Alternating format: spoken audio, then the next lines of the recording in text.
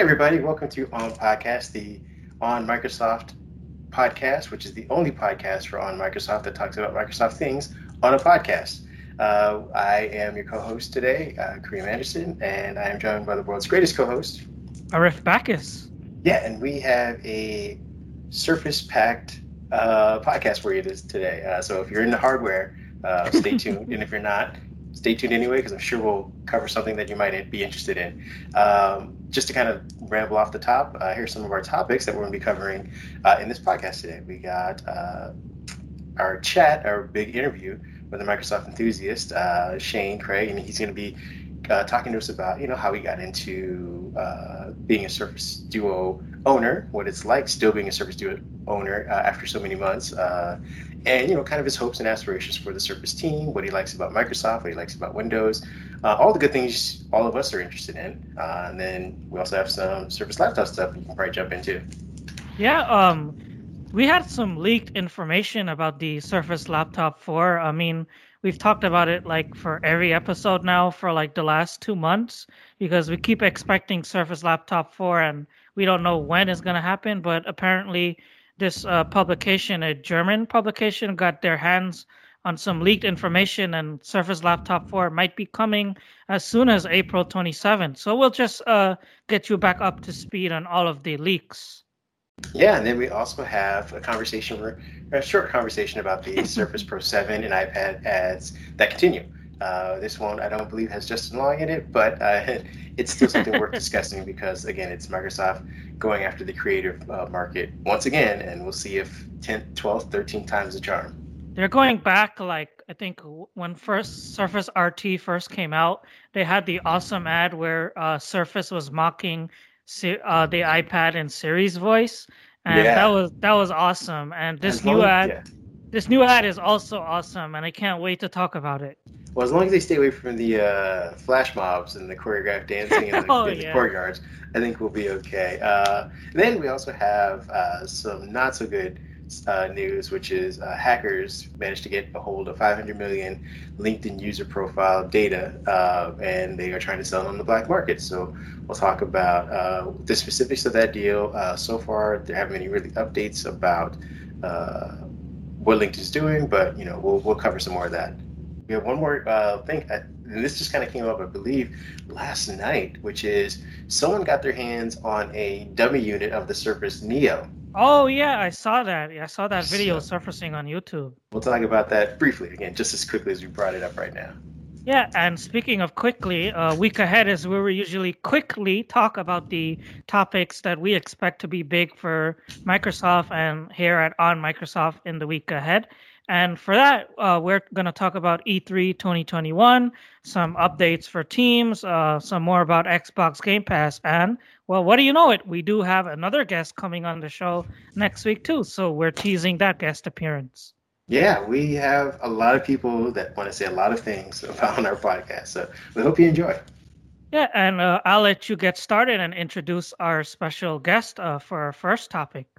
Again, this gentleman...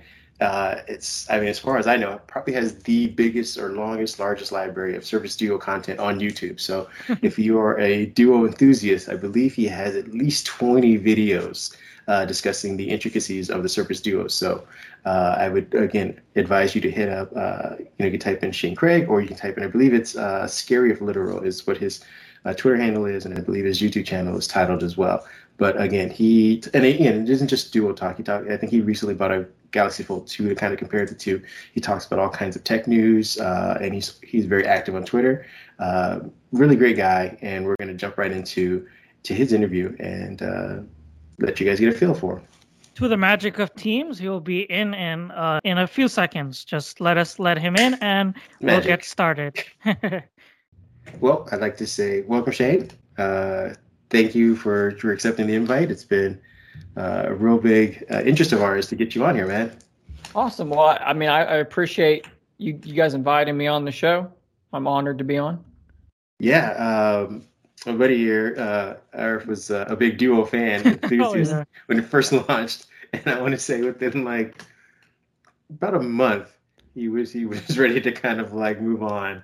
And so just, I mean, I've said all that to say this, that seeing you still continue on has been very interesting, to say the least. And it's also been, for a fan who was, a longtime Windows Phone user, things like that, I'm interested to see how people continue on with Microsoft products. 'Cause I know for the most part, I'm a big Microsoft fan. It's sometimes very hard.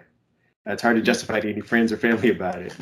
Yeah, for sure, for sure. The Duo is a strange beast, and that's a great point of, hard to justify would be. Yeah, that's I've had so many people ask me, should I buy the Duo? I'm like, I don't know. Like that's a question you've got to answer. All I can do is provide as much information as I can, as much data as I can, and then people can then watch that content and decide for themselves. Because, like I said, it is a niche product for sure, and only you're going to know if you fit that niche or not. Definitely. And with that being said, let's kind of just get into this. With you said you like to give information.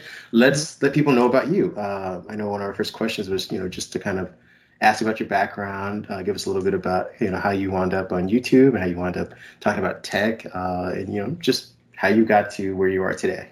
Sure. I have always been a huge tech fanatic as long as I can remember. Just always have been that kind of person.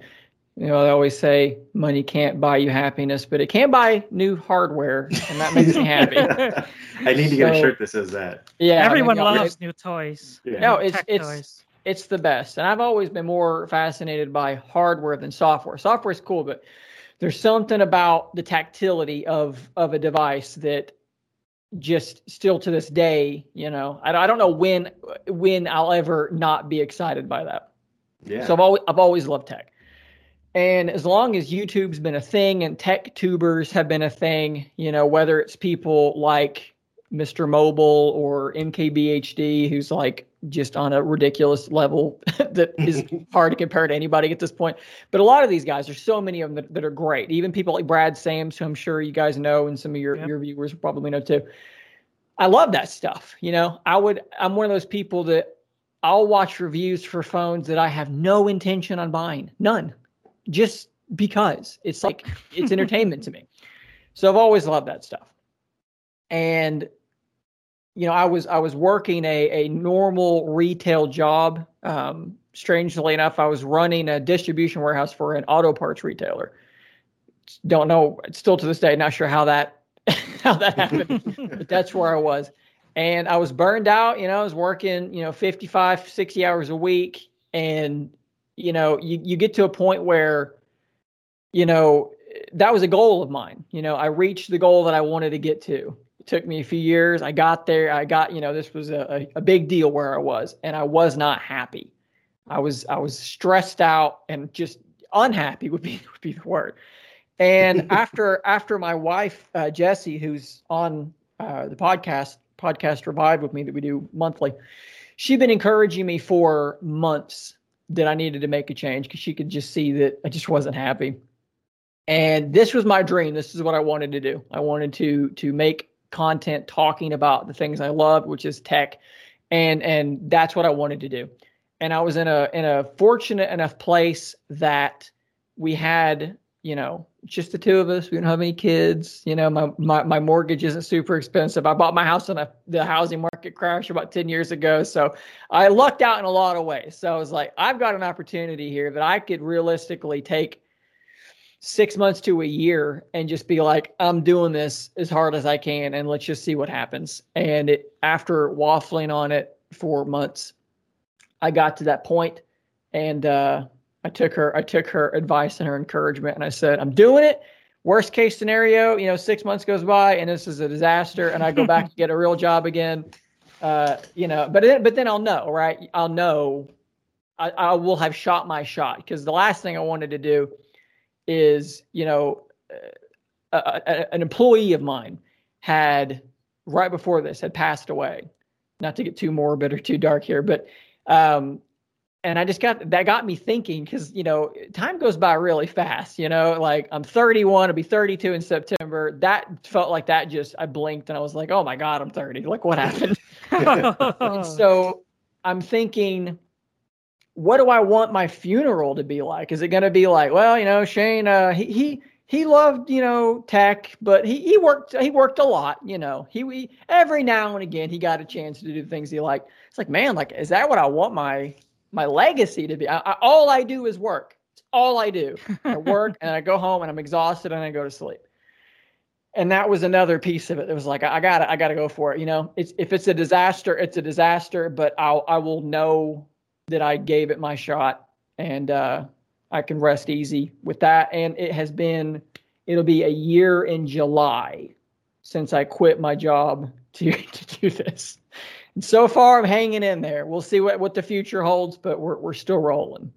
Yeah, I could relate to you because I do my job. I write about tech for a living for two different publications, and it's absolutely fun. It's what I've always wanted to do, and it's so awesome to be able to write about these devices and even I don't make videos. I mean, I occasionally do, but you're a YouTuber. You make videos, and you're honest. Your videos are super honest, and it's really awesome and really fun to be doing something that you always dreamed of doing and that you love doing. Absolutely. Yeah. I mean, I know there's the old adage that I don't know exactly what it is. What is it? Like if you do something you love, you'll never work or something like that. There's a much more, there's a better way to say it, but yeah, you get my meaning. Well, I mean, we're definitely obviously wishing all of us, and especially you as well, great success in the future. And if there's any way we could help do that, know that you have some friends here in the tech community as well. Appreciate that. Thank you. Yeah, of course. I mean, that's, I think we're going to have to get everyone into why we're here. And we have because our podcast is, this specific one is service heavy. We have a lot of service content, and you're just like, the entree right now, and, about the Duo. So if you want to kind of get into where you came from before the Duo. So again, I don't know if you're a Windows Phone user or if you were using a Pixel, whatever you were using before, why you chose the Duo, and what it's been like that people who haven't followed you on Twitter or your YouTube videos might be interested in. Sure. So the phone I used before the Duo was actually the OnePlus 7 Pro.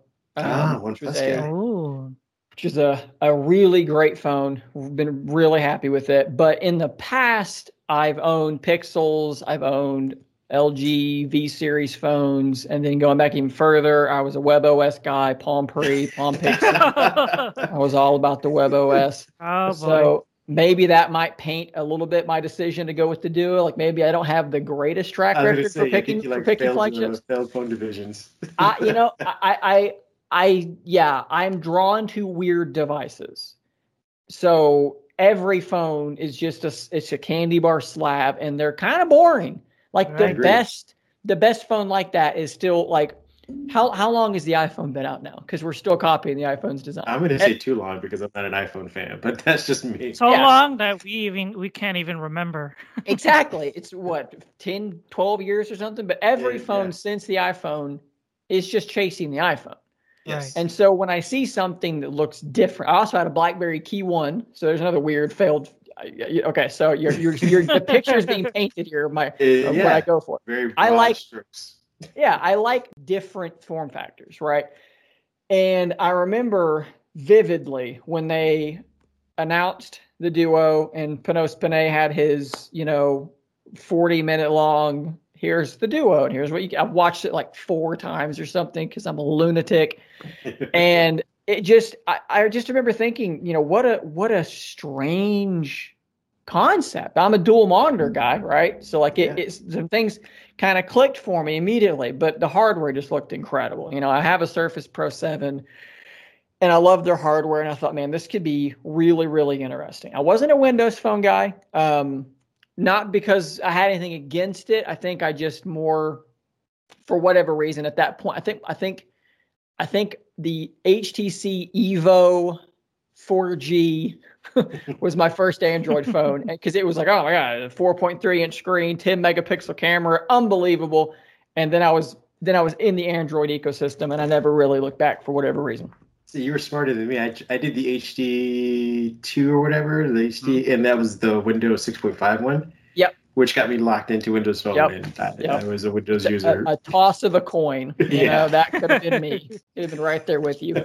So I wound up, in that Android ecosystem. So you see this crazy form factor. It's, it's incredibly thin. It's beautiful looking. And then, is there a more convincing and charismatic human than Panos Panay? I don't know.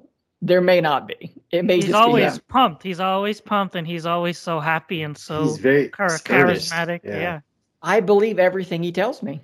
It's just implicit. I'm like, I don't know what you're talking about, but I'm with you. We're just like he is. And so that sold me on it. And I pre-ordered the thing. I was parked outside Best Buy 20 minutes before they open. Like waiting on it. Of course, it's COVID time, so bring it out to the car for me and everything. September 10th. Right before my birthday. So I was like, birthday present for myself, of course. And I got the thing, and I'll say that for me, the first, it goes up and down, right? It's in waves. Like some weeks, it's like, man, the Duo is just, it's incredible. There's nothing like it. And then other times I'm like, I want to throw this thing through a window because it's driving me insane. And, I will make some people angry by saying that, because there are some people that are like, tell you what, people that love Microsoft and Surface devices, Windows devices, they are fervent. They love these things, Mm-hmm. And I'm a big believer in the subjectivity of this, right? So this is my experience. Some people get mad at me when I say, well, my Duo is pretty buggy. It's hard to use sometimes. Like, well, my Duo is fine. It's great. I'm glad it's fine. I'm really happy for you, but we can have, different experiences here. It is at times when it's working well, when it is at its best, when the software is flowing and it's flowing in conjunction with that hardware, which I do believe is really good, despite, the charging port cracking and all that nonsense. When it's all coming together, it is magical. It is an absolutely one of a kind device. And that's coming from someone who has a Z Fold 2 here too. It's an incredible device. The problem is that so often I pick it up and unlock it and something really weird starts happening. My launcher glitches out. It doesn't respond to my touch for 10 seconds while I'm just sitting there. Wait, come on. I just need to send a text like any second now. There's so many times that it just gets in my way. It's been factory reset, so it's not, and I'm not the only one, right? Like I'm so far from the only one. No. According to your haters, you're the only one. That's true. That's true. So they can read the comments from other people and then tell me I'm insane. It is what it is. It's the nature of the internet. The anonymity of the internet brings out the absolute worst in people, and it is what it is. Agreed. Blinders on. Shut it. It's interesting because, like you said, it's again, coming from the world of Windows Phone, I was in that community that, it's very Highlander-esque. Like, it's very black and white. Like, you can only have absolute experiences. So if I were to say my experience is, not so good, you have a whole community that's afraid that by saying that I've jinxed the entire hardware division. And then Microsoft's going to be like, all right, yank it. So they're like, no, you have to keep saying it and give excuses. Or brush over some of it or gloss over some of the not so nice things, which is, again, why I am drawn to your content specific. Because, again, I aside from people who got review units and then kind of ditched it, of higher profile YouTubers and things like that, there are still a group of people who have I forget the term it's called, but when you buy something and you have to justify it, there are a lot of people like that. Buyer's remorse. Buyer's remorse. No, it's not that, because then those are the people that just they hate the fact that they bought it. The opposite, right? It's the thing that creates fanboyism. It's people have a tendency to conflate their purchases with themselves. So if I criticize your phone, you feel like you've been personally attacked, and you must now defend the phone / yourself, which is just silly. Agreed. And which leads me to my next question, which is kind of like, with all that's been going on, and if you want to kind of give us any specifics, because again, I know people can come to your content on Twitter or on your YouTube channel to kind of see some of your grievances with the device. If you want to highlight some of those before you answer this specifically, but what would you advise Panos, if you could, if he's listening? Because I feel like Satya and Panos listen to us. They don't, but I want them to. Absolutely. I feel it too. No, I'm with you. Exactly. He's here with us now. He's at least here in spirit.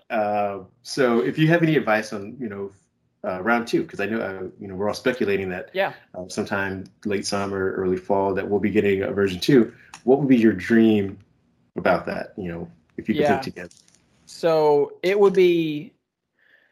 I mean, on the hardware side, there's some things I would like to see that I just think we're going to get. Like, I think that I'm sure you guys know this, but when you look at the history of this device, this was not supposed to be a mobile phone. This was shifted into the mobile phone space pretty late in the game, which is why people complain about the camera not being very good. It's a webcam. It's not a camera. Like, it's just not.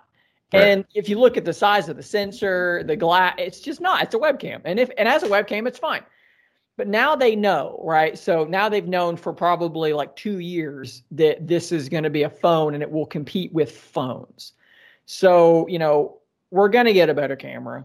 Whether we get, two lenses, whether we get that sweet ultra wide that I've been missing, I don't know about that. But we're going to get a better camera. We're going to, NFC seems likely to me as well, because again, like how much space does NFC take up? I've got it in a credit card. You're telling me like a tiny little chip. Credit cards are pretty thin. We're gonna get NFC more than likely. Can we get wireless charging? That would be nice to have as well. I don't think these things are insane, and I think that we'll get these things. But again, the hardware of the Duo isn't the problem. I know that it's a Snapdragon 855, and that's last gen. Okay, well, it was fast when it came out. It's still fast now. Chips don't get slower when the new one comes out. Like there's only so much that you could do. Right. Yeah, I mean, I made a video where I had PUBG Mobile being played on both screens, 2 separate instances of PUBG Mobile, auto running around the map with no lag. Like, don't tell me this thing's slow. Like, it's fine. But it's going to get, the hardware is going to improve. For me, the bigger concern is the software. And the fact that we are now, 7 months, almost 8. This is like the 8th month maybe now in. And, my Surface Pen, the buttons still don't do anything. Right. How is that? How is that a thing? That's the problem for me, is that there's such a lack of features. Like, whoa, we're bug fixing. Well, first off, you're not. So no. If anything, you're introducing bugs. Like, they introduced a bug where when you were in phone mode and you swiped up to go home, your launcher would blank out for like a half a second and then the icons would come back. Like, you introduced that, and it took you a month to fix it. A month. We can't fix bugs if we don't know what the bugs are. That's true. They created an obvious target. That gets me into a question that I have. Are a lot of the problems with the Surface Duo to blame with Google and Android, or is it something that is Microsoft's problem? Because I know they worked with Google on the OS to get it right for the dual screen, and they're still working together for future people who want to make phones like the Duo. So who is to blame for all of these bugs? Well, unfortunately, none of the issues I experienced on my Duo are present on any Android phone I've ever owned. Wow. So it's Microsoft. There you go, Microsoft. There you go. And I see this constantly, whether it's in some Facebook groups or on Reddit. People are like, damn Android. It's not Android. It's not Android. Like, you are so missing the target that is causing these problems. I'm sorry. And Microsoft is the biggest software company in the history of the world. So, let's figure it out. Okay. You can't tell. Companies like TCL can make a phone that performs better than yours.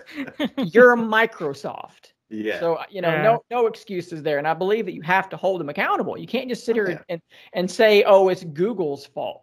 Okay, they are working with Google apparently. And a lot of these dual screen things are being rolled into Android 11. Guess what isn't on the Surface Duo? Android 11. What are we doing? That's a problem. But software is the issue with the Surface Duo. So if I could get any message across, they're going to do what they're going to do on the hardware. The hardware is going to improve, but you've got to fix the software. I could talk for 15 minutes about bugs that are on the Duo. And he has. I have. Multiple times, probably. Multiple times. You have to fix the bugs, because when you're a productivity device, the device can't then make me less productive. When I need to send an email and my keyboard just won't appear. That's not productivity. So, again, when the software is working, it's magical. The problem is, what is your actual uptime? If it's not 100%, is it 90? How far is too far? And for me, I don't want to pick up my phone. I'm a pretty patient guy, right? Like, I don't want to pick up. I know that I've bought a weird device. I know I'm an early adopter. I get that. I've done it a million times. I get it. 6 months on, we're still not really improving. If anything, we've gotten worse. The March update for me made things consider so bad that I bought this thing. That's how much worse the March update made things. The February update was good. I was like, okay, we're moving in the right direction. March update drops within a week. The thing is totally freaking out. Several comments from people, similar stories, although some people say the March update, now it's performing better than ever. Who knows? But at any rate, I was going to say, I wonder if this is part and parcel with their development process in general, because I feel like the way that you've just described it, we're experiencing Windows sort of issues on mobile, which can't exist. It just can't. Like mobile moves too fast, too quickly, and it's too personal than Windows. You would say your default device when Windows doesn't work is your phone. And so what do you do when your phone doesn't work? Right. So I feel like that's kind of where they're at with this. Like, they'll introduce this one huge dump of fixes in a month, and like you said, they introduce new issues with it, and that's what they do in Windows. You can't do that necessarily. You have to keep iterating. Competition's too stiff. Too stiff, and Samsung even knows what they're doing. Yes. And if they can figure it out, no one makes a bad phone. Like, that's the thing. Like, you could take the last 10 phones to be released running Android, blindfold me and have me pick one up, and I could daily drive it and be fine. Yeah. They're all good. They're all good now. Agreed. And then you look at the Duo that was $1,400 at release, and I get it. It's dual screen. It's different. It's weird. And Android 10 doesn't natively support that kind of thing. And but you can't tell me that, like, why doesn't my keyboard work? I mean, why does the touch response not? How come every update says improved touch response? Every update has said that. If it's not every one of them, maybe they missed once where they didn't say that. But it's like, are you though? Like, are you improving the touch response? Because mine still feels pretty crappy a lot of the time. So it's just a disclaimer, the default disclaimer there. They don't delete that bullet point. They've not changed the changelog on the Microsoft launcher in months. Yeah. They roll it up. It has not changed in months. What are you updating? Here's the thing that I should have said for Panos. Communicate better. Tell us what you're doing. Tell us anything. Very much so. That's what I want. Just talk to us. Just tell us where we're at. Like, you will buy so much goodwill from people by just being honest and saying, hey, we know this is a problem. We're actively working on it. We're hoping that this update will address it. Just talk to us. Like, we're beta testing this device. And as well as I do, the purpose of a beta test is communication to improve the device. Exactly. This is a beta test with approximately 0 communication. So how is that helping? Who is this helping? I agree. This is kind of what we were mentioning about Windows 10 development, is that we used to have Gabe, who would come in and at least be the face of it and say, like, hey, stuff sucks, but we're working on it, guys. And this is specifically what we're working on. And this is what we'll be working on for this month. Leave me alone with the rest of the stuff. And people were, I think people were communicative about that, saying, like, okay, we appreciate that's what you're working on. We would like you to do other stuff. Sure. But we appreciate the fact that you've told us what you're working on. Now we just kind of have, like, here's our iterative release. It says fixes. You can figure them out. Yeah. It drops when it drops. Does it help? Does it hurt? Who knows? And then what happens is everybody goes on Reddit and they do the thing of, like, is the camera better? Is this better? Can you guys tell me? It feels faster. It feels faster. Like, that's I think the camera has improved with every update, and I think they've actually mentioned camera improvement. I think once in the 6 updates that they pushed, 6 or 7, but every time it's improved the camera. Like, no, it's not. It's just not. As long as the camera doesn't shoot just completely in black and white, it's always improved. Yeah, I mean, it is a camera. You can take pictures. Or if it doesn't blow up in your hand. A la Samsung. True. We have had some issues with that in the past. But my next question actually go ahead. Would be, we talked about Duo, and we appreciate that, because I think I want to say you were kind of an expert in it, since you probably were one of maybe 6 people still using it. What other Microsoft products do you use on a regular basis? If you do, I mean, I heard you said you had a Surface Pro 7. Yep. What else do you use software-wise? Just what do you use on a daily basis? So, I mean, obviously my computer is a Windows 10 PC. It's a custom-built gaming video editing rig. I sit in this chair way too much. You're a lot. I've got my Surface headphones here handy. Those go out with me a lot. Nice. I have those too. Yep. Gotta love the noise cancellation. This is another great example of just hardware that I love. The rings just feel great. They're just great headphones, and they've come down. You can get the original ones for like barely over $100 now, which is like a fantastic deal. As long as your band doesn't break on the top, like mine's just separating. I have seen that happening. So far, we are in good shape. No band cracking. We're doing okay. But I don't adjust it or anything. I'm pretty gentle with them, but they're very good headphones, and I do love the noise cancellation. When I go out somewhere, if I don't have those on, I have some noise canceling earbuds that are not Microsoft, because I go out into public and I want to be in my own world. And now with the mask on too, it's like I'm just gone, like no one can see my face. I can't hear them. It's great. Oh no, I look like a character. I look like a character from what is that?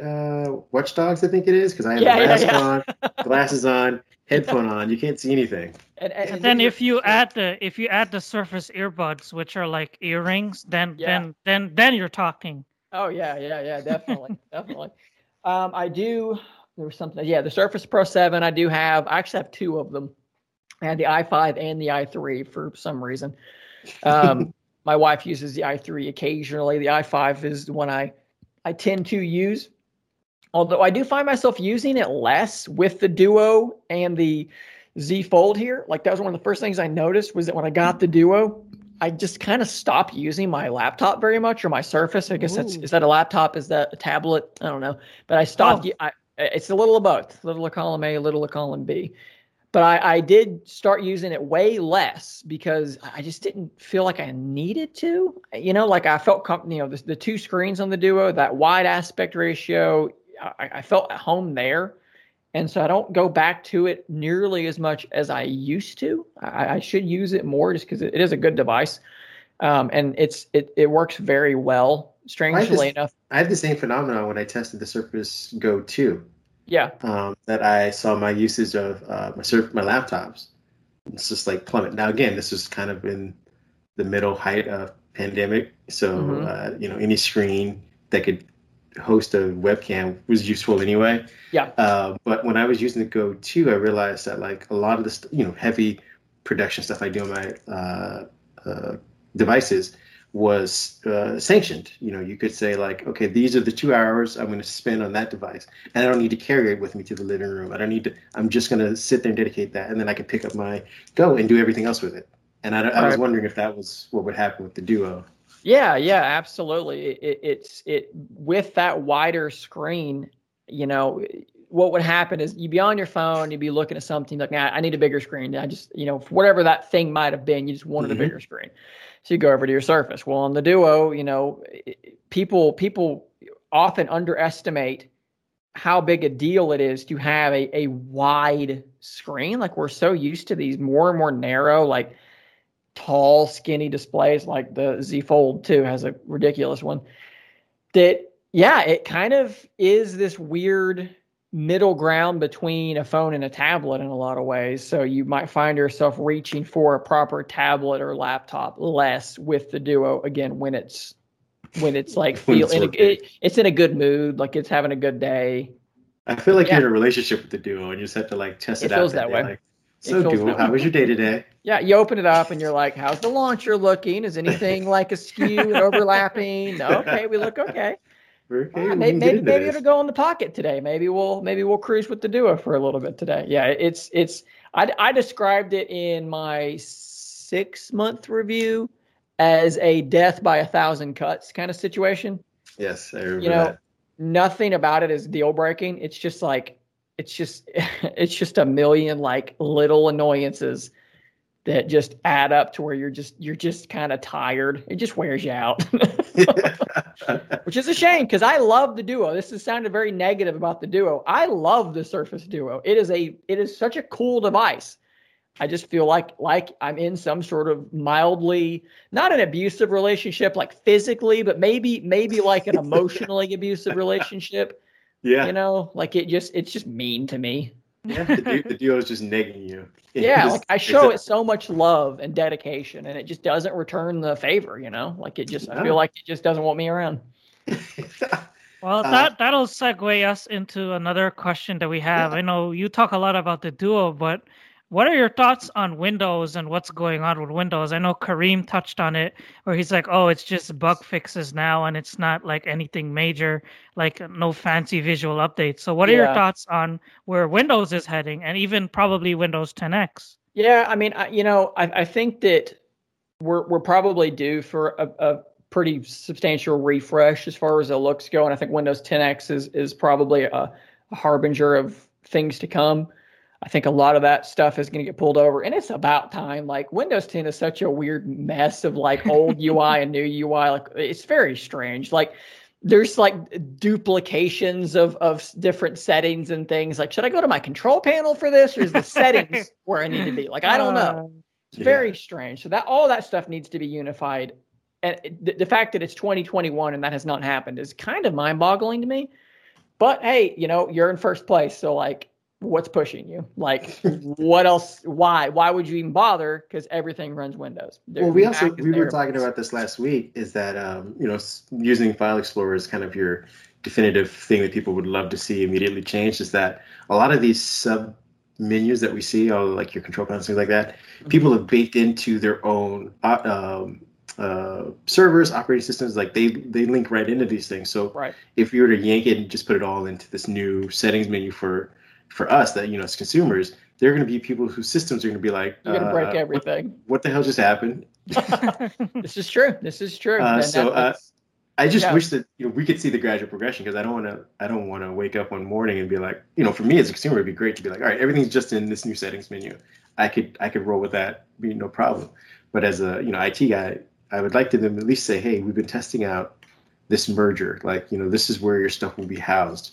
Right now, it doesn't seem like they're doing. I mean, they're moving so slow about doing that. They're, you know, we've added some, you know, device settings menu stuff into the new settings, but it's been so incremental. You're like, are you even really trying? Is there just like a guy named Todd who does all this by himself and is like, you know, free time? Like, can you get a team going, and can we start to see a roadmap of like, okay, you know, these 3 months, this quarter, this is what we moved over. And we fixed it, or we tested it, and you know, we've ironed all that stuff out. This quarter, we're going to start moving some more of that stuff over. As you said, you know, we're probably going to be seeing a big refresh, which is part and parcel with what we're saying about Panos. You know, is his legacy going to be just hardware? Right. Will he be able to manage this whole Windows software shift? Or is it just going to be cosmetic stuff? Is, you know, because I feel like Windows is pretty.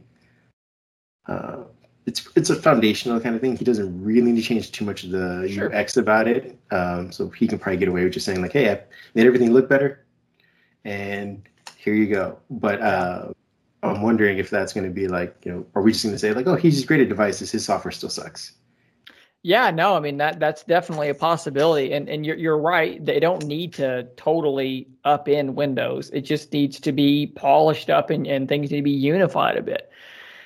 And, you know, I think that it makes me wonder, you know, you brought up the distinction between normal, you know, consumers versus, you know, more corporate side of things. Windows 10X is we know who that's going to be targeting. My problem with Windows 10X, you know, like I've actually covered like Chromebooks on my channel before. Yeah, I saw that. I like Chromebooks. You know, the fact that they run Android apps is cool. The battery life is good. The form factor, they're cheap. You know, all this stuff is good.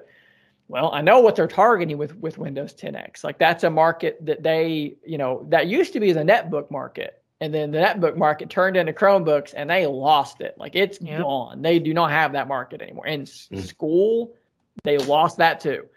So they're, you know, we know what they're targeting. And, you know, for a lot of people, my mom uses a Chromebook as her primary laptop and she loves it. It's simple and it works. So they're going to have to get her to replace that with a Windows 10X device. And, could they down the line? Yeah, I mean, they could because it's simple and it'll be easy to use. For people like me, though, until I can run my, video editing software on it, until I can run Steam and all my games on it, I don't care. Like, it's just a less useful Chromebook. Yeah, exactly. I know that there's rumors of that project to bring Android app support in, but they're not going to have Google's back approval. Yeah. So you don't have any Google Play services. So, even if you have Android apps, which would be great to have baked into all of Windows, it's still going to be subpar. I mean, they're going to have to literally create their own replacement for the Google Play services and some kind of a mechanism to quickly swap them out to make that work. And that's not super easy to do. If they can't do it on the Surface Duo, can they do it on Windows 10? Yeah. I don't know. I'm skeptical of, there's several things, whether it is the Android app support that's rumored, Project Latte, I believe is what it's called. Mm-hmm. And then there's, just the general idea of like no Win32 app support for Windows 10X at launch. And they want you to do a subscription service to stream Win32 apps to your device. Like, I guess that's something to somebody. And I think this goes back to your earlier concept, your conversation about communication. Yeah. Because I think if they had someone come out, and maybe it's not Nadella, maybe it is Panos, and he can clearly and concisely explain that like Windows 10 is the Windows 10 for everyone else. It's your consumer one. It's the one that gets everything you need. As a creator, as an enterprise guy, you can go there. If you have specialized, you need a thin client. If you have specialized work environments, things like that, Windows 10X is for you. And that's where we can kind of lock down for schools and things like that. So you won't be getting the full feature set because you don't want the full feature set. You don't want to deal with all of that. You don't want to have a dedicated admin team. Right. That's for Windows 10X. And as far as the app thing, I've always had this like pushback for this app conversation, especially for Windows. Not that I'm trying to justify the fact that Windows sucks when it comes to apps, but I feel like people conflate the idea of lots of apps, both on their mobile device and on their workstation, as being equivalent. And I don't think so, because you say you have a lot of Google services like Google Maps, mm-hmm. The Google Assistant, things like that. I feel like those are mobile intent. Sure.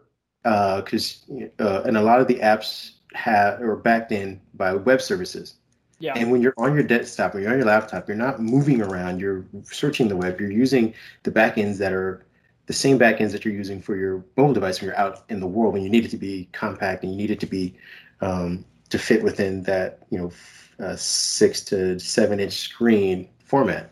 Right. So when people are like, Windows needs Android support, I'm like, for what apps? They have all of the full versions of the same apps you would have been using on that on your desktop. I mean, we use it for the Your Phone thing just so people can feel like they're streaming the same app. But I'm like, aside from some banking apps and some things that need a camera dedicated, I don't know if we necessarily need all of those Android apps. Yeah, I mean, there are a few blind spots in that, but 90% of the big apps that people use are there, and PWAs are becoming extremely good at this point. So, do I think that baking in Android support will be like a big game changer for Windows? No, it won't. They need to focus more on, making the PWA thing a bigger deal, which they are. They seem to be focusing on it pretty heavily. But in particular, when I look at Windows 10X, and it's like, okay, so can I run any Win32 app? No. Can I run maybe Android apps then? Because they're going to be smaller, laptop-y, maybe touchscreen-y kind of stuff. No. Okay, so I have the stuff in the Microsoft Store. Great. And PWAs and web apps are there. But now what you essentially have created is a Chromebook with fewer things you can do. Agreed. So who's that for? You should just name it. They should change the name from Windows 10X to Windows Nope. Right. I don't know who that product is for. Maybe I don't think they do either. Hopefully they'll be able to communicate or come up with some kind of crazy lie that'll get people buying it. What was is this just Windows RT again or Windows 10S? Why are we doing the same thing and call like it's the same thing. Yeah, I don't understand. It's very odd to me. Technically, they're pulling out a lot of the code stuff that made it legacy Windows, so that they can update it faster via the cloud, like Chrome. So I think that's like Chrome. Yeah, I think that's where they're headed for. Except they kind of made some steps and strides with Windows 10s, which I've always championed, saying like, hey, a few tweaks here and there and a little communication. Windows 10s could have been your Chrome OS competitor 3 years ago. Sure. But if you want to do it this way. Yeah, like that's the thing is like we started down this road. We went like a few steps down this road and went, I don't know. And then we jumped ahead 4 years and we're doing it again. Like, why didn't you just stick to it? Like you were already doing this. I feel like Microsoft also always suffers from the idea that people don't have patience for them as they do for other things. Like we just celebrated Chrome OS's 10-year anniversary, I think it was a couple months ago. And to be honest with you, like it's still a work in progress. Yeah. And Microsoft comes out with Windows 10s, and everyone's like, "Get this out of here! It's been on the market for 2 months. Get this ugly baby out of my house." That's what happens. That's what happens when you're number one for so long. There's only so much that you could do to make something that's so good even better. That's the reason why people are so critical of Microsoft every single time. And then when Apple goes and does the same thing, or when Google goes and does the same thing and just changes the way it looks, they're like, "Oh, it's so beautiful." But I want to say Microsoft's unique in the fact that they're people that are critical to them stay critical. People, I will tell you this, and you guys can see this phenomenon. When Apple releases a product, there are 80% of the people that are fans start off very critical. And it's a very repetitive cycle. They come out with a new iPhone, everyone's like, "Oh, nothing was really changed. The notch is still there. The cameras are only incrementally good. The battery life, they'll pick it apart, and then 3 months down the road, be like, this is why I still have my iPhone. This is why I love the iPhone or the iPad or Mac OS, things like that." When Microsoft comes out with something, it's like burn it with fire, and then 6 months down the road, they're like, "Did we bury it? If we didn't bury it, dig it up, burn it again, and then bury it one more time." It's just they're very unique in that. And Google the same way. Google's weird. They will kill their own stuff before they even give people a chance to get mad at it. Yeah. It's like, "Oh, were you guys interested in this? Good, I sniped it. Now we're moving on." Too bad. It's dead. It's dead already. How many chat clients have I tried for Google? Oh, Jesus Christ, yeah. And a lot of them were good. Hey, you know what? I used Google Allo for a while. And I was a Wave guy. Yeah. I mean, Hangouts was pretty cool. Yeah. There is something to be said, though, about being in that first place position and being something that like so many people use. Not everybody uses Windows 10, but most people use Windows 10. Or a version of Windows. Right. So you go and you make you alter it in some way, and you're disrupting a lot more people. So, when you're talking about Chrome OS, Chrome OS drops and it's a new thing and no one has any expectations of it. And in 10 years, how far has Chrome OS come? It's unbelievable how far it's come. Yep. I mean, it's I would love to have the ability to pick up like a one or whatever it would have been, a 1.0 Chromebook, just to see where that thing came, just to remember again, like, oh, wow, it was literally a Chrome browser and that was it. Yeah, I think that was touch support. Yeah. I mean, just basic. It's come so far. That was back when they limited devices to, I think, 11.5-inch screens. Yes. Like they couldn't go bigger than that, and they sucked at battery life. It was crazy. They've come so far now, and I kind of wonder if that's what they're aiming for with 10X, is that they are trying to create this, they see the good things about Chrome OS, that it can be updated so quickly, and that, showing my mom like, oh, pop up, I gotta restart for an update. And she's like, I've been putting that off for days. It'll take 3 seconds. You'll be right back. It's not Windows. Like it'll literally take 3 seconds. She's like, oh, okay. Yeah, that's incredible. Yeah. It's Chromebook. Well, there's so many. I see stuff they're doing a lot with Edge and its extensions that I believe if they were to kind of say that, we're going to get rid of the store, we're going to put everything in extensions. The update mechanism for Edge is super quick. Like I can update that thing and be right back with the same open windows and things like that and extensions and whatnot in like 5 seconds. So if they can start, because it's Chrome. Yeah, there you go. Exactly. It's just a Chrome OS. If you can't beat them, join them. I'm all about it. And this is something too that a lot of people got really mad about with the Duo, was that I want it to run Windows 10X. You really don't. You really don't. No, you don't. It would have been a mess, and it is still a mess. It would have been. would have been worse, and or this idea of like, I wish Windows Phone was still around. If they launch Windows Phone again today, it would fail for the same reasons that it failed before. Nothing has changed. If not worse, yeah. So if you can't beat them, join them. And if you want to build a mobile device that is going to work the best, I know Android sucks, but it only sucks here, apparently. Android's not the problem. It was perfectly reasonable for them to put Android on the Surface Duo. It was the only option that they had, honestly. Yeah. Well, and with that being said, I think that comes to basically the end of our interview with you. I mean, I would love for you to give everyone the kind of online stats you want them to know. Where can they go? Where can they support you, tip you, all that kind of stuff? Let us know. Yeah, I mean, if you search "scary if literal," which is a really weird name, it comes from an inside joke from many years ago. You remember this trended on Twitter several years ago. It was the hashtag "scary if literal," and me and a few friends were thinking of things like "keep your eyes peeled" would be scary if it were taken literally. Oh, there you go.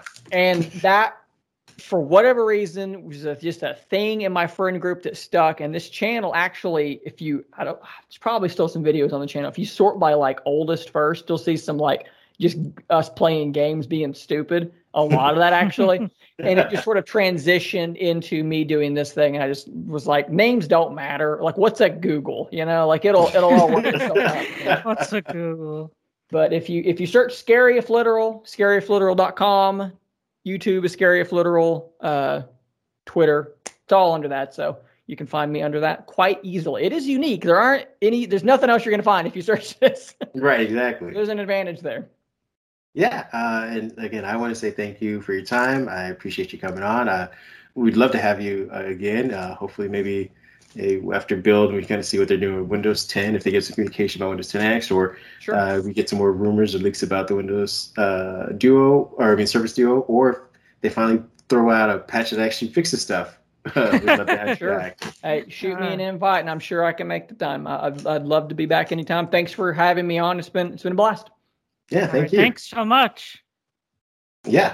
All right. Well, that was our talk with Shane. I hope you guys enjoyed it. We talked a lot about the Duo, a lot about what's great about it, what's wrong about it, what panels can do in the future. We even talked about Chrome OS. So, again, please, I hope you guys enjoyed it, and we would love to have him on and have more people like him talking about stuff like that. And he spent like all of his time talking about the Surface Duo, but like Kareem said to start the show, we're not done with Surface just yet. There's still a lot of Surface stuff to get going. I'll say Surface like 29 times because this is our 29th episode. We're like Surface, and I think we're over halfway there. So now we'll talk about Surface Laptop 4, which was the release date was apparently leaked. A new report from WinFuture, which is a German blog, has revealed some of the pricing details and the European release date for the Surface Laptop 4, which should be coming, according to them, April 27th. Again, this is just a rumor. This is not confirmed, but it looks like we could be getting Surface Laptop 4 by the end of this month, after 3 months of rumors of it coming in January and February and March. Now it's finally coming in April, apparently. And the report doesn't include specific pricing details for all configurations of the Surface Laptop 4, but he did talk about the pricing on the 13.5-inch model with the AMD Ryzen 5 processor and 8 gigabytes of RAM and 256 gigabytes of storage. He's like, that will start around 1,149 euros. And he also talked about the Core i5 model with 128 gigabytes of storage, which will start at $1,000, but he did not get into the European pricing of that.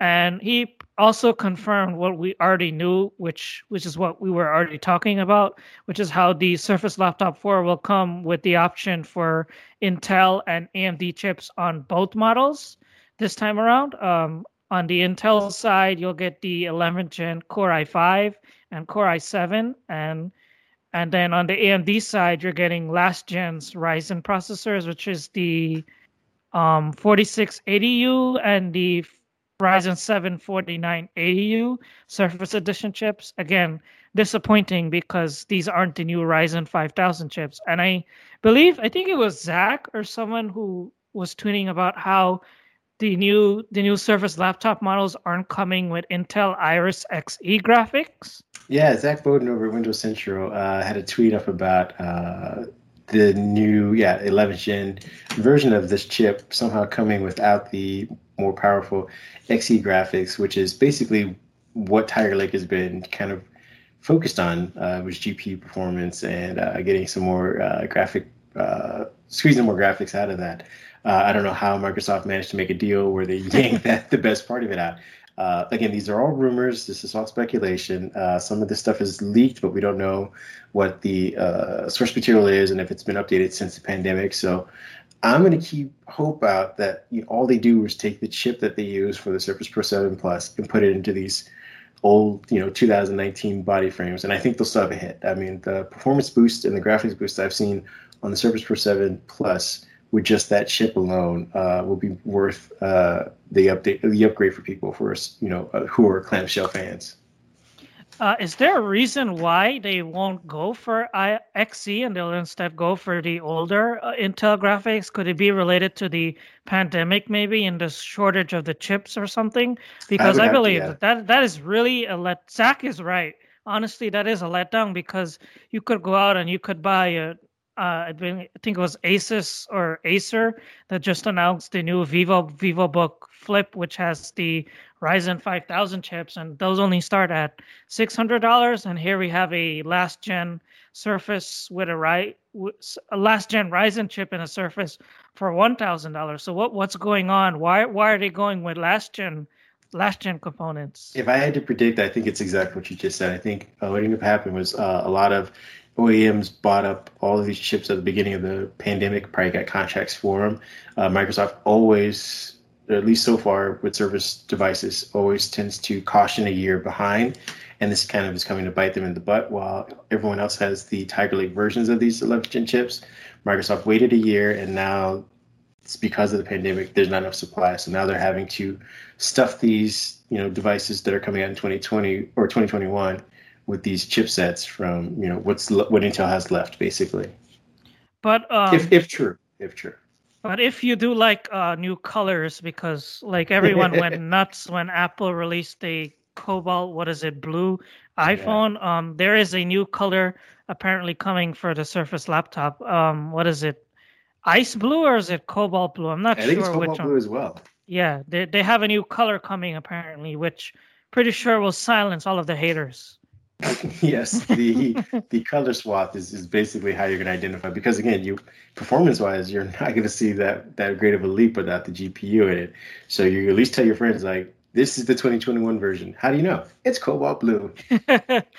But anyway, let's get into our third topic, which is something that I've been really eager to talk about, because I know when this ad came out, me and you had a very lively chat about it in our teams on Microsoft, which is the new Surface Pro 7 versus iPad ad. I'll let you get into it because I know you always like these kind of controversial ads. Yeah, I do. I like them for what they stand for, not necessarily their effectiveness, because again, I don't think anybody's watching this going, that kid's right. I think what we have here is a 30-second clip, which features the same teenager from the Surface Pro 7 versus the MacBook ad as the first one that we got back in January sometime. Except this time, again, I think this is all shot with at the same time, so they probably just cut it up for extended marketing period. But again, with this time, the kid is focused on the problems you get if you buy an Apple Pro or a Surface Pro 7.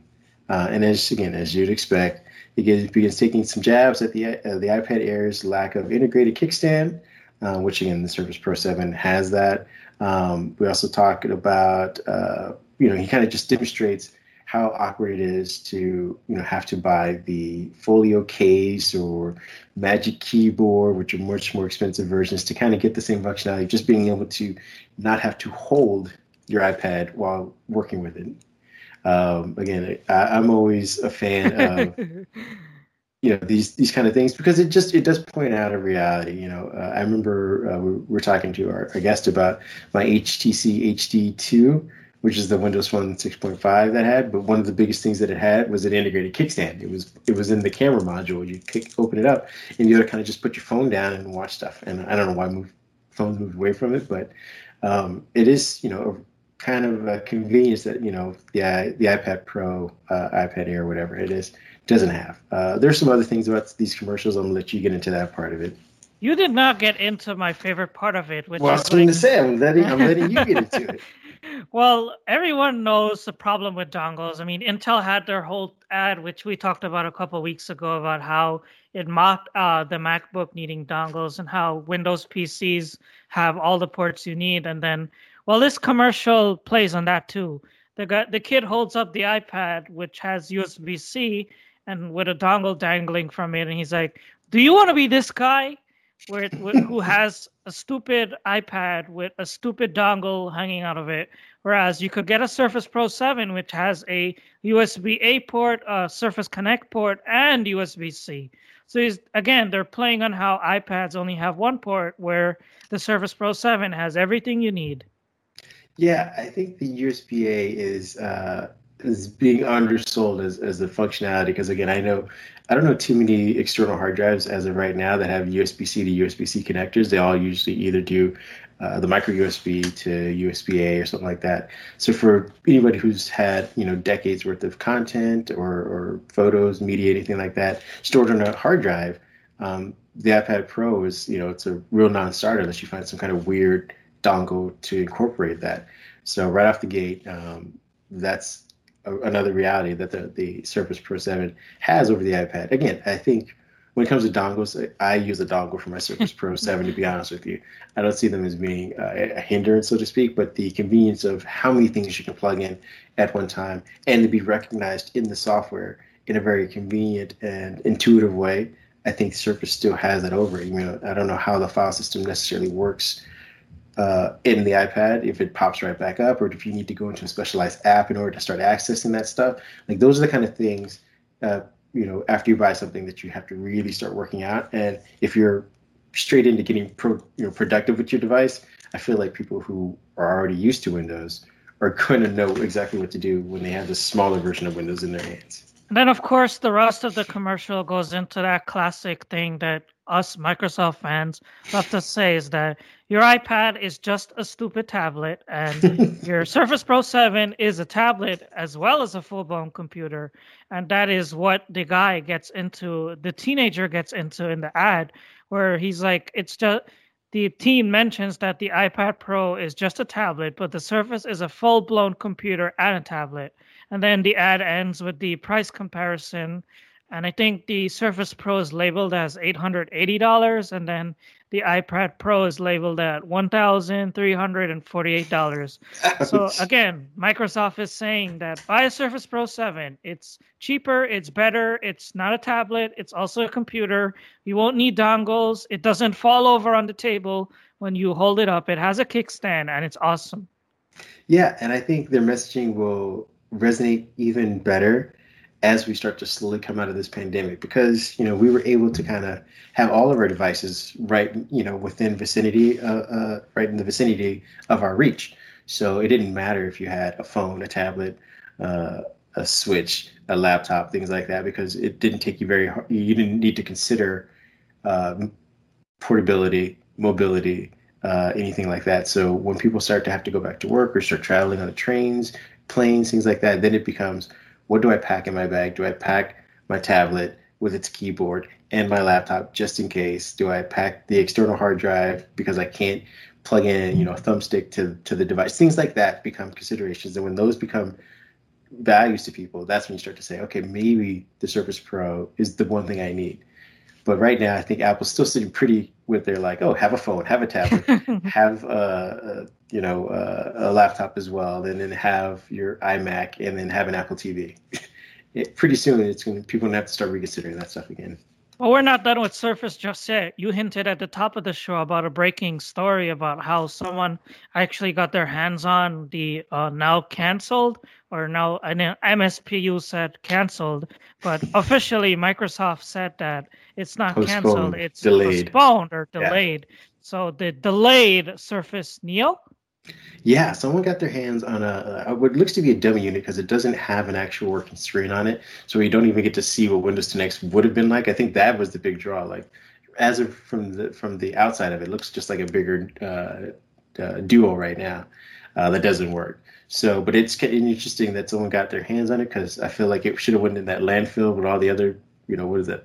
What was it? Mini Surface Pro that they were going to come out with, and Surface all Mini, Surface Mini, and the then Surface Mini, Surface Courier. the Courier, like all those like mythological uh, Windows Microsoft devices. That's where I thought this was going to be at. So the fact that someone has this means that they at least produced enough of these for it to leak. And it's interesting to see that this person, whoever has it, is mentioning that it's canceled when Microsoft again has only talked about Windows 10X in the briefest of mentions, and that's been over the last 2 years. So, as far as you know, they've refined the software for single screen, which basically makes the Neo null and void.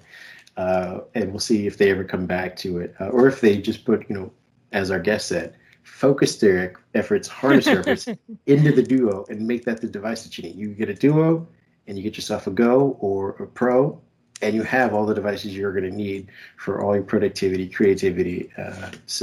And you don't need Windows 10X on the Neo. Well, that will close our Surface book for now because, again, we want to keep our eye on Surface stuff because there could be a event coming up soon because, remember, the leak said April 27th. So, yeah, keep your eyes peeled and be sure to listen to us and read on Microsoft for all your Surface news. But let's move forward now to something not Surface, which is kind of a more serious matter because hackers are apparently trying to sell stolen data from LinkedIn users. Yeah, and more than likely, your data is probably in there. Cyber News is reporting that 500 million LinkedIn users' data have been scrapped from the site, or been scraped from the site itself, and it's potentially on sale at this hackers forum, I believe. I don't know the specific one. And as a way to show proof, they've already posted 2 million users' data. Now, the data that's been collected includes the full names of from the profiles, email addresses, phone numbers, employee data, meaning how many people are in your company, the names of the company, addresses, stuff like that associated with it, links to and from the website, so things that you posted or shared has been also leaked, and LinkedIn IDs, so they can at least attribute a lot of this data to a specific person versus just having random numbers and letters assigned. So that's pretty dangerous. And the hackers are currently allowing people to look at specific data for about $2 a form credit. So $2 per ID or per user data. But they're looking to sell the entire batch, the 500 million, for a 4-digit minimum pricing sum. They don't go specific about what they want. Like we said at the top, this is super devastating. It's part of we linked this into Microsoft News because it's Microsoft own thing. They've been in the news for phishing scams and phishing attacks based on vulnerabilities in their Exchange and Outlook services or Office 365 services. So this is just another thing to add in a list of bad things that have been happening over the last year and a half as far as hackers are concerned and Microsoft is associated with. We haven't heard any official word from LinkedIn or Microsoft, even from the hackers themselves as of late, about what's going on. I don't know how LinkedIn's going to handle this, or how, you don't necessarily give in to ransoms, but this is pretty devastating. And for anybody who has that amount of money, they could potentially get away with even more hacks down the road with this information. They can get into so many more emails, start spamming a ton of stuff, get into credit card and more personal information if it's associated with your email or if there's any information in your email about that kind of stuff. So again, Microsoft hasn't said anything yet. LinkedIn hasn't really come out and said anything, but I'm assuming beyond this weekend that they're going to have to address this officially at some point. And if you're concerned about your data being part of the leak, you could try out Cyber News. they have a tool where you could go to and enter your email or your phone number to see if your data has been leaked as part of it. So we'll have the link for that in the chat as well as in the comments. And for any of you that are, any of you that are concerned about it, I entered my own. Saw that I actually had my email hacked, but it wasn't from the Facebook one or from SolarWinds or from this one. It was some random thing. So I've got it and changed some stuff too, but it does seem to be legit. So give it a shot. Yeah, and that is that, which means we covered a lot of topics. We had a great chat with a Surface Duo enthusiast. We talked about the hack covering LinkedIn. We got into Surface Pro 7 ads versus iPad ads. We covered the Surface Laptop 4 news. And that means it's time for the week ahead, where we'll talk about some topics which we think will be big in the week ahead for Microsoft, aside from Surface, which we talked about like 29 or 28 times already. That's going to be 30, 31 probably. Yeah, so for the week ahead, we want to keep an eye out for E3 2021 because it's coming back this year after the pandemic as a reimagined and all virtual event that's going to take place from June 12th to June 15th. I believe Sony will be missing from it this time around, but Microsoft and Nintendo are confirmed, as well as Ubisoft. So keep an eye out for that. And then other than E3, we always talk about Teams here, and Teams is always trending on our site. So we just want to speed through some things that we might have missed this week, and I'll let you handle those. Yeah, we have some Teams update stuff about custom backgrounds. Should be coming to iOS and Android. Teams Rooms devices are getting the custom backgrounds as well, so it's just a whole background palooza. There's should be some also whiteboard integration into Teams, so you guys can start doing your active brainstorming in a more collaborative manner. Teams is also getting a new multi-window experience for managing live events. So maybe we'll start to get highlights or hosting or highlights. So you can highlight specific people during your event manually. That'd be pretty nice. Microsoft Teams is also will also let users join meetings with digital codes next month, which could be that is a big big well. deal. That is a big deal because it's something that Zoom has always had. And they've had for a while, which again, it seems more intuitive and just easy to use and get people inundated with Teams without having to go the full route of having a Microsoft account or having a school account or things like that. And that's that for Teams. I think we covered like every single Microsoft product in this hour so far. Yeah, it's been a long one, but we appreciate you guys for hanging with us.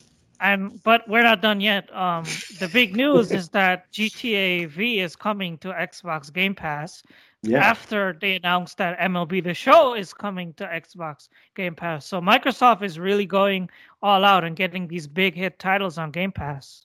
Yeah, I'm a huge fan of Grand Theft Auto 5. It's been probably one of their most prolific online experiences and the longest running ones as of today. So for those of you who had the game back in the day or can't find the disc for it, this is a great way to kind of get back into that. And that's that for now. But we also have to tease a guest who's coming on our show next week. If you guys have Twitter and are active on Twitter, you might have seen Florian B once or twice because he's always digging around and looking for new features in Microsoft products like Office and Windows. He's a Windows Insider MVP, and he happens to be good friends with our writer, Laurent. And Laurent convinced him to come on our podcast. So we'll have Florian on our podcast next week. So keep an eye out for that. Yeah, some more enthusiast and active Windows users. So it's great to have. And that said, I think we're done here. We covered a lot of stuff. And now I'll leave you for the traditional outro. We're graciously going to leave you guys for the rest of your day. If you do want to talk to us, comment or questions, anything like that, you can reach me at Mindhead1 at Twitter. Again, it's Mindhead1, not Mindhead, which it should be. And for you? Backjourn.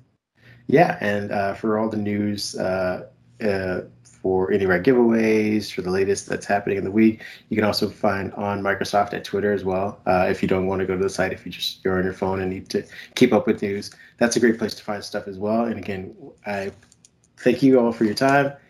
Thanks for joining us and sticking with us this long. Yep. See you again soon. Next week. Same place, same time. Yeah. Wear a mask, stay safe, and we'll see you guys on the other side. Bye-bye for now.